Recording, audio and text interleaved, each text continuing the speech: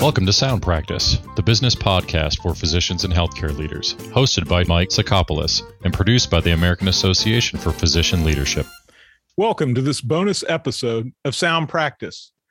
Today, we will be speaking with Dr. Anthony Fauci, Director of the National Institute of Allergy and Infectious Disease, and Dr. Peter Angood, the CEO of the American Association for Physician Leadership.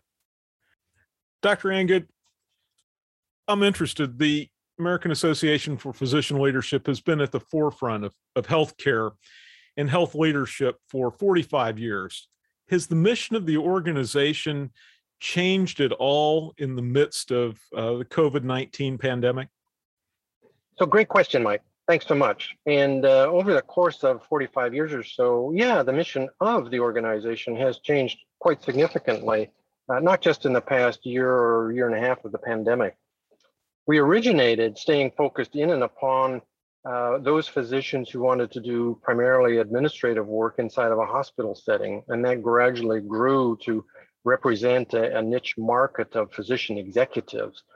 For the last number of years, what we've done actually is recognize that the general public and our societies tend to view the medical profession as a lead profession, a highly trusted, highly valued. And so therefore, at some level, all physicians are leaders. And so we're trying to help the physician workforce and the places where they work appreciate that responsibility that physicians have in order to provide leadership, whether they are in formal titled roles or not. So the mission has changed.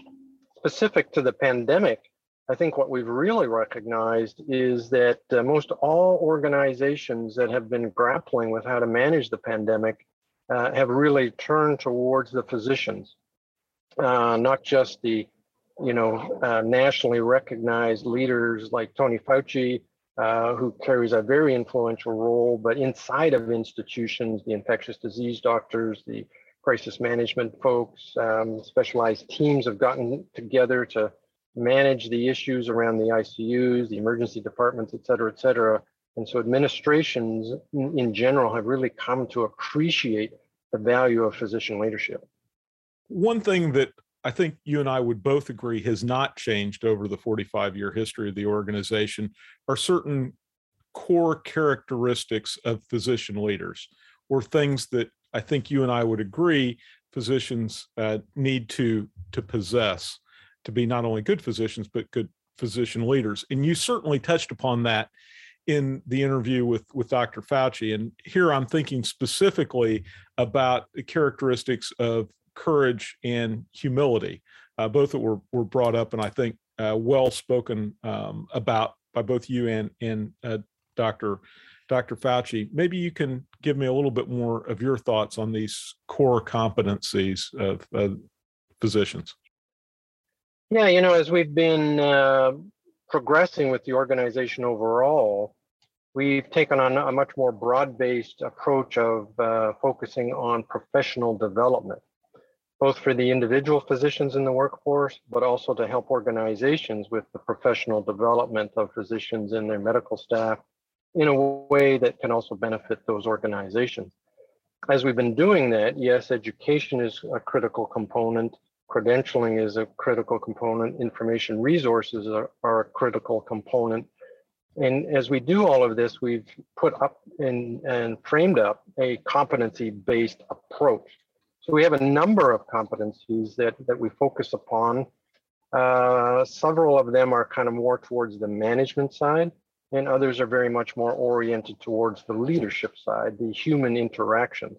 Management's, kind of getting things done. Leadership's helping influence people to help things get done and having everybody feel like they are contributing to the overall cause and benefit of the organization. For ourselves, at the end of the day, what we're really trying to do is create, in an altruistic fashion, significant change in healthcare. And we're privileged to have this platform of physician leadership. So yes, developing competencies, framing them up in terms of education, credentialing, and information is critically important. Courage, physicians need courage because they are dealing with people's lives all of the time. They are helping organizations change. It's not just their own personal practices, but the organizations that they interface with. And as we said a few moments ago, the general public and these institutions are looking to the physicians for leadership. So it takes courage to step up, if you will, when folks come at you in terms of seeking questions answered or seeking influence, seeking strategy, seeking tactics, all those sorts of things. But humility also came in there, which is important. Physicians are brought up to be autonomous-minded, independent thinkers, and historically oftentimes have had this sort of command and control approach to their leadership.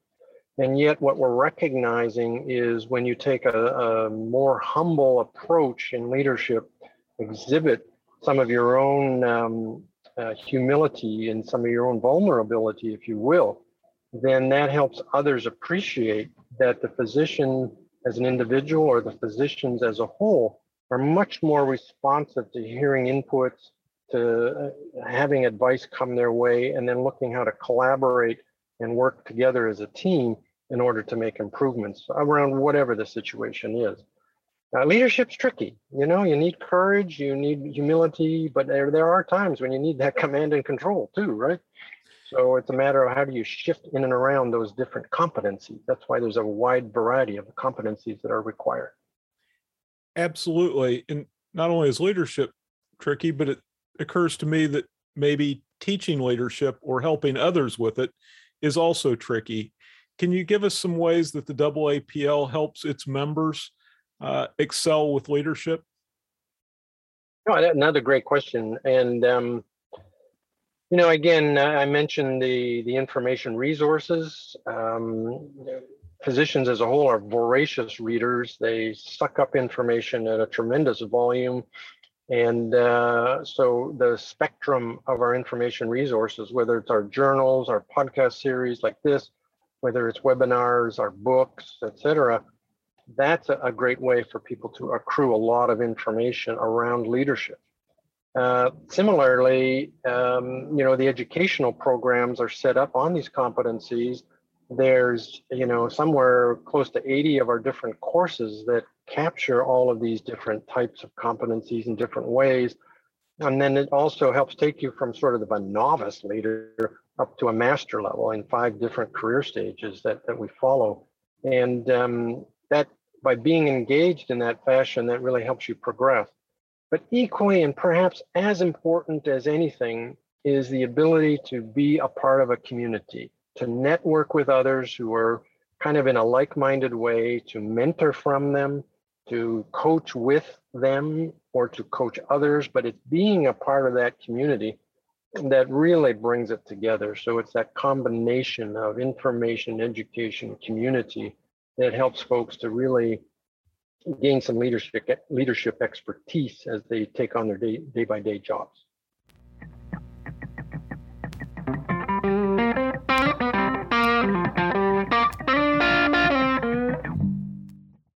Sound Practice is the business podcast for physicians and healthcare leaders from the American Association for Physician Leadership. I'm your host, Mike Sakopoulos. Today, my guests are Dr. Anthony Fauci and Dr. Peter Angood. Our topic, physician leadership in the time of COVID-19. Dr. Fauci is director of the National Institute of Allergy and Infectious Disease. Dr. Angood has led the AAPL since 2011. Dr. Fauci, Dr. Angood, welcome to Sound Practice. Thank you very much. It's good to be with you. Thank you, Mike. Well, Dr. Fauci, our association is really about physician leadership. And I take on the personal philosophy that at some level, all physicians are leaders, but we do provide support and solidarity for all these physicians, as well as for the places where they work. And, during this critical time of the pandemic, from your perspective, what's kind of the best message we can give these physician leaders at this point? Just keep trusting the science, better leverage their influences to help individuals get vaccinated? Or how else can they sort of take that scope of the profession in your mind? Well, I think you've mentioned 3 of the important ones right there. So certainly this is an evolving situation. And what confuses people is that recommendations that come, for example, from the CDC are really based on information as it evolves. And as you get a dynamic epidemic, a pandemic, as we have right now, things change, just like they changed when we now have a dominant Delta variant is very different from the time when we had the Alpha variant, particularly among vaccinated people.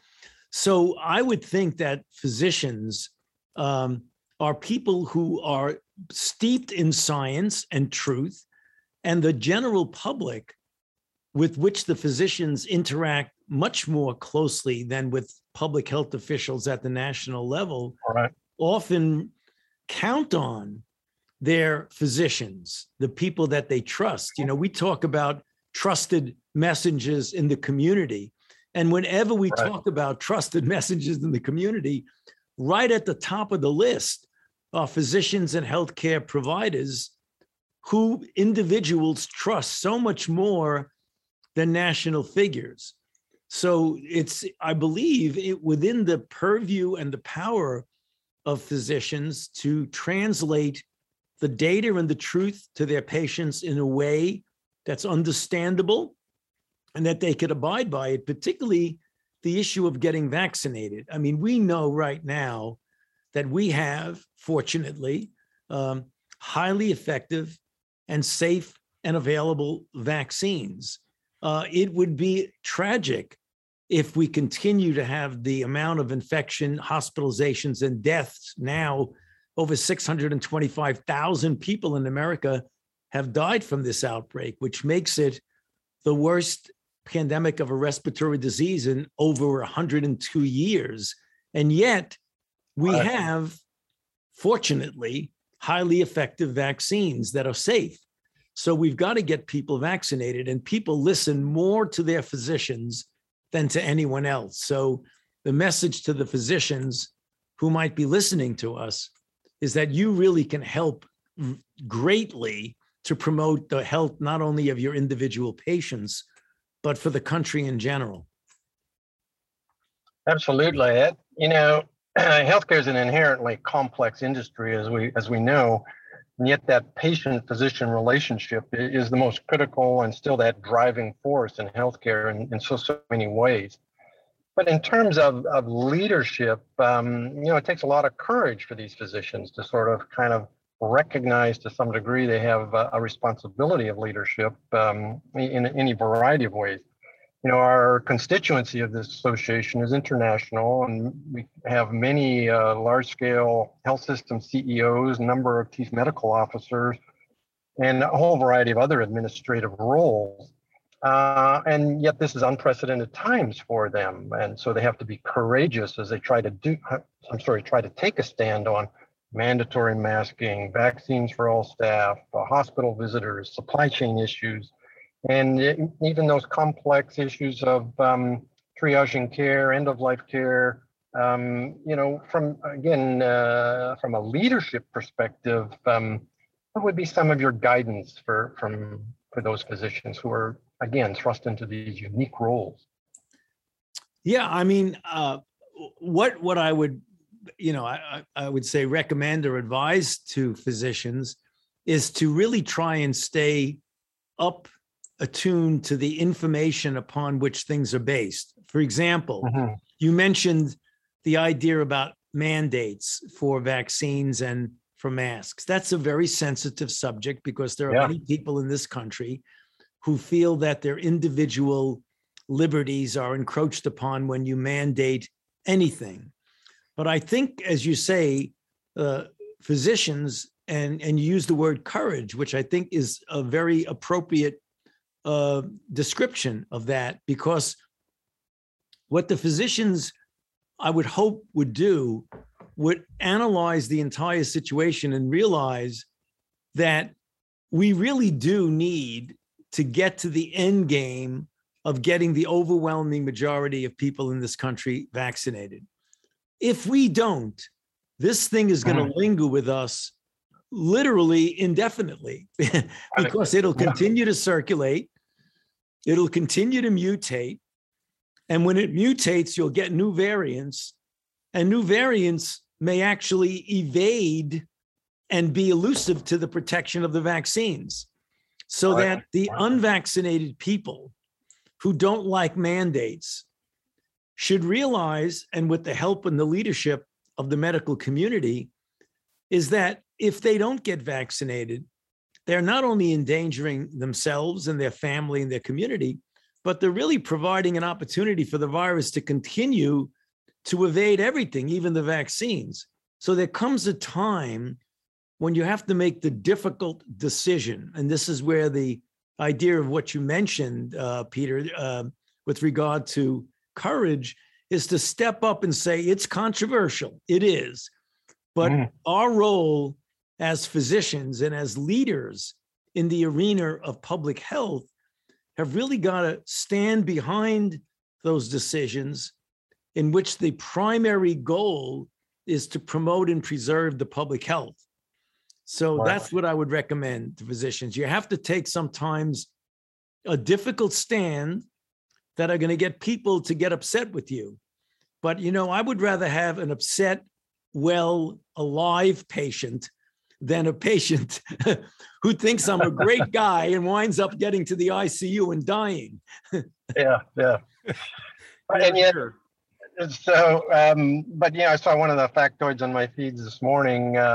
Just slightly less than 10% of small to intermediate sized businesses are mandating vaccines. So it's going to continue to be highly controversial for some time, as you say. So thank you. Yeah. So Dr. Fauci, in your answer, you alluded to keeping abreast of certain types of information as physicians should do. Can you provide our listeners some resources, trusted sources, point them in areas to go look for the ever evolving epidemiology and progress on COVID-19? Yeah. Well, I mean, an easily accessible source is the website of the CDC, cdc.gov. It comes up. They have a search engine. Just click in COVID-19, and every aspect of it you can get. On the NIH website, which is where I work as an institute director at NIH, if you're interested in the science aspect of it, which actually most people are not that interested, they want to know what it applies to them. So the CDC website would probably be the best source of information. What we've done over the last now 8 months, from the time that President Biden was sworn in, was have at least 2 and sometimes 3, but at least 2 times a week press conferences that are very unlike the press conferences from last year. Namely, you have the CDC director give about 5 minutes or so of update on what's important epidemiologically. She's followed by me, who gives about 5 minutes on what the latest scientific advances in regarding vaccine efficacy, therapy efficacy, things like that. And then you have the rest of the time where the press answer questions. That whole thing lasts about 40 minutes, a half an hour to 40 minutes. But for those who have the time, it's not a bad idea to just tune in. It's usually covered by CNN and some of the other networks. But the easiest thing to save time, rather than listening to a press conference, just go to cdc.gov and just ask the question when they say Q's and A's, and you'll get the answer to what you want. Yeah, that's reassuring. Thank you. And I have popped into a couple of those news conferences, and they are very, very informational. And yet, I think our constituents still are reassured to hear. Just go to the CDC still. That's our main federal bureau of authority on this. So thank you for that and that reassurance. We've been trying to cover a little bit of the pandemic issues, the science of it and all that sort of stuff, but also we're curious about your own leadership journey at some level. And as much as you'd care to share, as a now globally recognized physician leader, quite influential over the course of your career, what, in your opinion, if you care to share, are sort of the 2 or 3 experiences for you that kind of confirmed your leadership and recognizing for yourself that you could create a larger scale of influence based on those experiences? And I ask this type of question because so many of the folks that interface with us are just always fascinated by those stories of how others got to where they got to.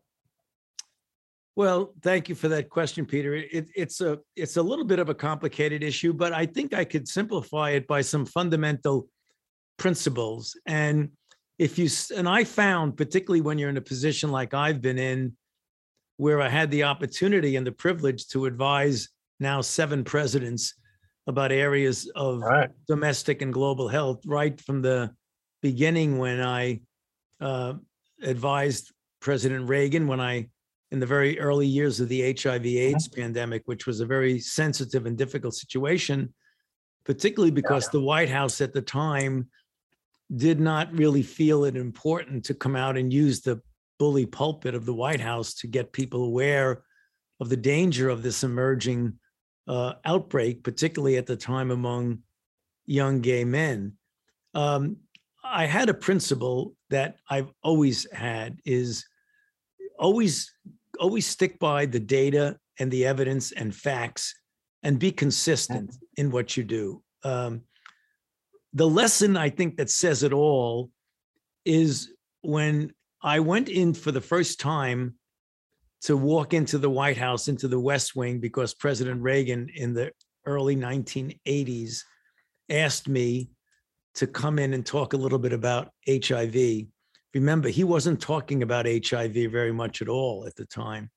Right. That a very wise person who became a very good friend of mine, who had actually been in the Nixon White House for about 5 or 6 years, he gave me a advice, as it were, that I hope and I think I would have thought about this anyway, even if he didn't, but he really confirmed it. He said, whenever you walk into the White House to brief the president or people at the higher level, tell yourself that this may be the last time I'm ever going to do this. Because if you go into it feeling you want to get asked back because it's such a, haughty and heady experience to go into the White House, you may wind up hesitant to tell the president something that he might not want to hear, namely a truth, but a truth that's inconvenient for him. So you've always got to stick by the facts, stick by the truth, and don't ever veer from that, even if it means you're not going to get asked back again. And I've lived by that, and I've gotten asked back for 7 presidents. So it seems to have worked. But, if you really want to maintain that leadership capability, you've got to be consistent. You've got to be based fundamentally on fact. And you've got to really live by example, and I think the example of what you do, your fairness, your consistency, is what people look for when they look for leaders.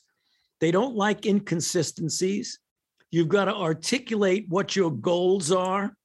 I mean, as the director of the Institute, one of the things I pride myself as the director of NIAID is that there is no doubt in anybody's mind what my goals are, what my vision is. If you want to be a leader, you can't have a leader where people don't even know where the leader is going. Like, what direction is this person going? Right. You've really got to be very articulate in saying, this is the institution I'm the leader of. This is where we want to go. These are the principles upon which we're going to operate. So we've all got to be pulling together to get to the common goal. That's what people really want in a leader. They don't want vagueness. They don't want inconsistencies. I mean, also in their physicians too, right? The general public looks for similar characteristics in their physicians. Absolutely. Well said, Doctor. And yet in our membership and our constituency overall, a couple of the White House physicians are continuing to be members. And I have had the privilege of going into the White House a couple of times. And I remember meeting President Obama very briefly at one moment. But what I took away, and as I watched him move through the rest, as he moved towards one of his more important meetings than mine, was the humility that he demonstrated with all of the support staff. So that courage, that focus, that strategic direction that you provide people, I think is very important. But that underpinning of humility, at least in my opinion. No, you're absolutely right. I mean, that is a quality that I've seen in many presidents, but certainly President Obama had that. He's a brilliant mind, usually the smartest person in the room, but he never acted that way. He always wanted to hear what people had to say. Yeah. Well, and you yourself, sir, have been demonstrating that humility to the nation and to the rest of the world through this entire time. And, last year was complicated with a different administration. It's perhaps a little bit simpler this time, but yet we're still dealing with this incredible pandemic that's challenging us in so many ways. So we very much look forward to your ongoing leadership. Very much appreciate you spending some time with us today and for that combination of pearls on the pandemic, but also your pearls on leadership. So thank you so much for your time today, and very much appreciate it, and the best of luck as we all continue to do our best to manage this pandemic. Thank you very much, Peter. It's a pleasure to be with you. Thank you for having me. Thank you. My guests have been Dr. Anthony Fauci and Dr. Peter Angood. Thank you so much for being on Sound Practice. Dr. Angood, for obvious and correct reasons, we spend a lot of time talking about COVID-19 and the global pandemic. But speaking for myself, I would like to look forward to a day when that has passed and is not front and center. And I'm interested in what the AAPL is looking forward to and what kind of initiatives it may have in the future. Can you tell us about something like along those lines? Yeah, thanks, Mike. All of us in healthcare, and actually all of us in general, are still preoccupied with the pandemic. And as you heard from Dr. Fauci, we're a ways away from being out of the pandemic as well. There's a lot more that needs to be done with monitoring the variants. There's vaccination strategies, masking strategies. It's a global thing. So even if the United States still gets ahead of everyone else, it's still going to be around for some time yet. But as we look out towards sort of the near future and beyond that, as the pandemic either subsides or just becomes a better part of, not a better part, but a part of our lives in general, where we're headed is still continue to look after the physician workforce as best we can, continue to help delivery organizations in different ways as best we can, expand the sphere of influence that we have in terms of thought leadership and being able to integrate with other elements of the industry further. But then we also need to get back to looking at interprofessional leadership. Multi-profession team-based care is here. It's here to stay. It's not going anywhere.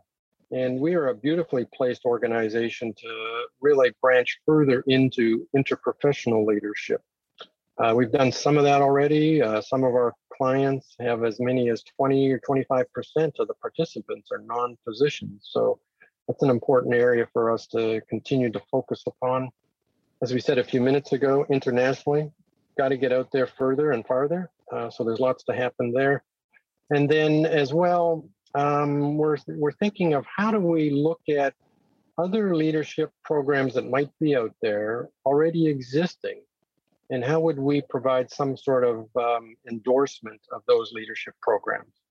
I think we're well placed with our 45 plus year legacy in order to offer that. We don't have to accredit them, but what we do in terms of the expertise of doing leadership, I think we're well placed to do some endorsement strategies around those other existing programs. So there's lots more to do, and obviously just keep doing what we've been doing better and better, and refining and just improving the quality. That's a never-ending process overall. Well, it certainly seems like nothing like a pandemic calls for leadership, right? I mean, it's been a difficult time for the medical profession. Yep. And AAPL, I think, has been leading the way in helping members and the medical community go hand-to-hand combat with this. Well, thank you for your time, and thank you to Dr. Tony Fauci for his time on speaking on leadership. But it's something that is greatly needed and not talked about enough in the general press. So thank you for your time. Thank you for the opportunity, and thanks for working with us and Dr. Fauci. I thought it was a wonderful set of contributions that he made, and our conversation here is as well has been very helpful and informative to me. So thank you, Mike. Appreciate it. Many thanks to Dr. Anthony Fauci and Dr. Peter Angood for this Sound Practice episode covering physician leadership during a pandemic. And thanks to the American Association for Physician Leadership for making Sound Practice possible. I'm your host, Mike Sakopoulos. I hope you join us again on Sound Practice. Bada bing, bada boom. Bada bing, bada boom. You've been listening to Sound Practice, the business podcast for physicians and healthcare leaders. Check out the show notes for this episode at soundpracticepodcast.com. If you have any suggestions for future episodes, we'd love to hear them. Email us at info@soundpracticepodcast.com. Subscribe to Sound Practice wherever you listen to podcasts so you can automatically receive our episodes. And please rate us and comment on the podcast in iTunes and Google Play.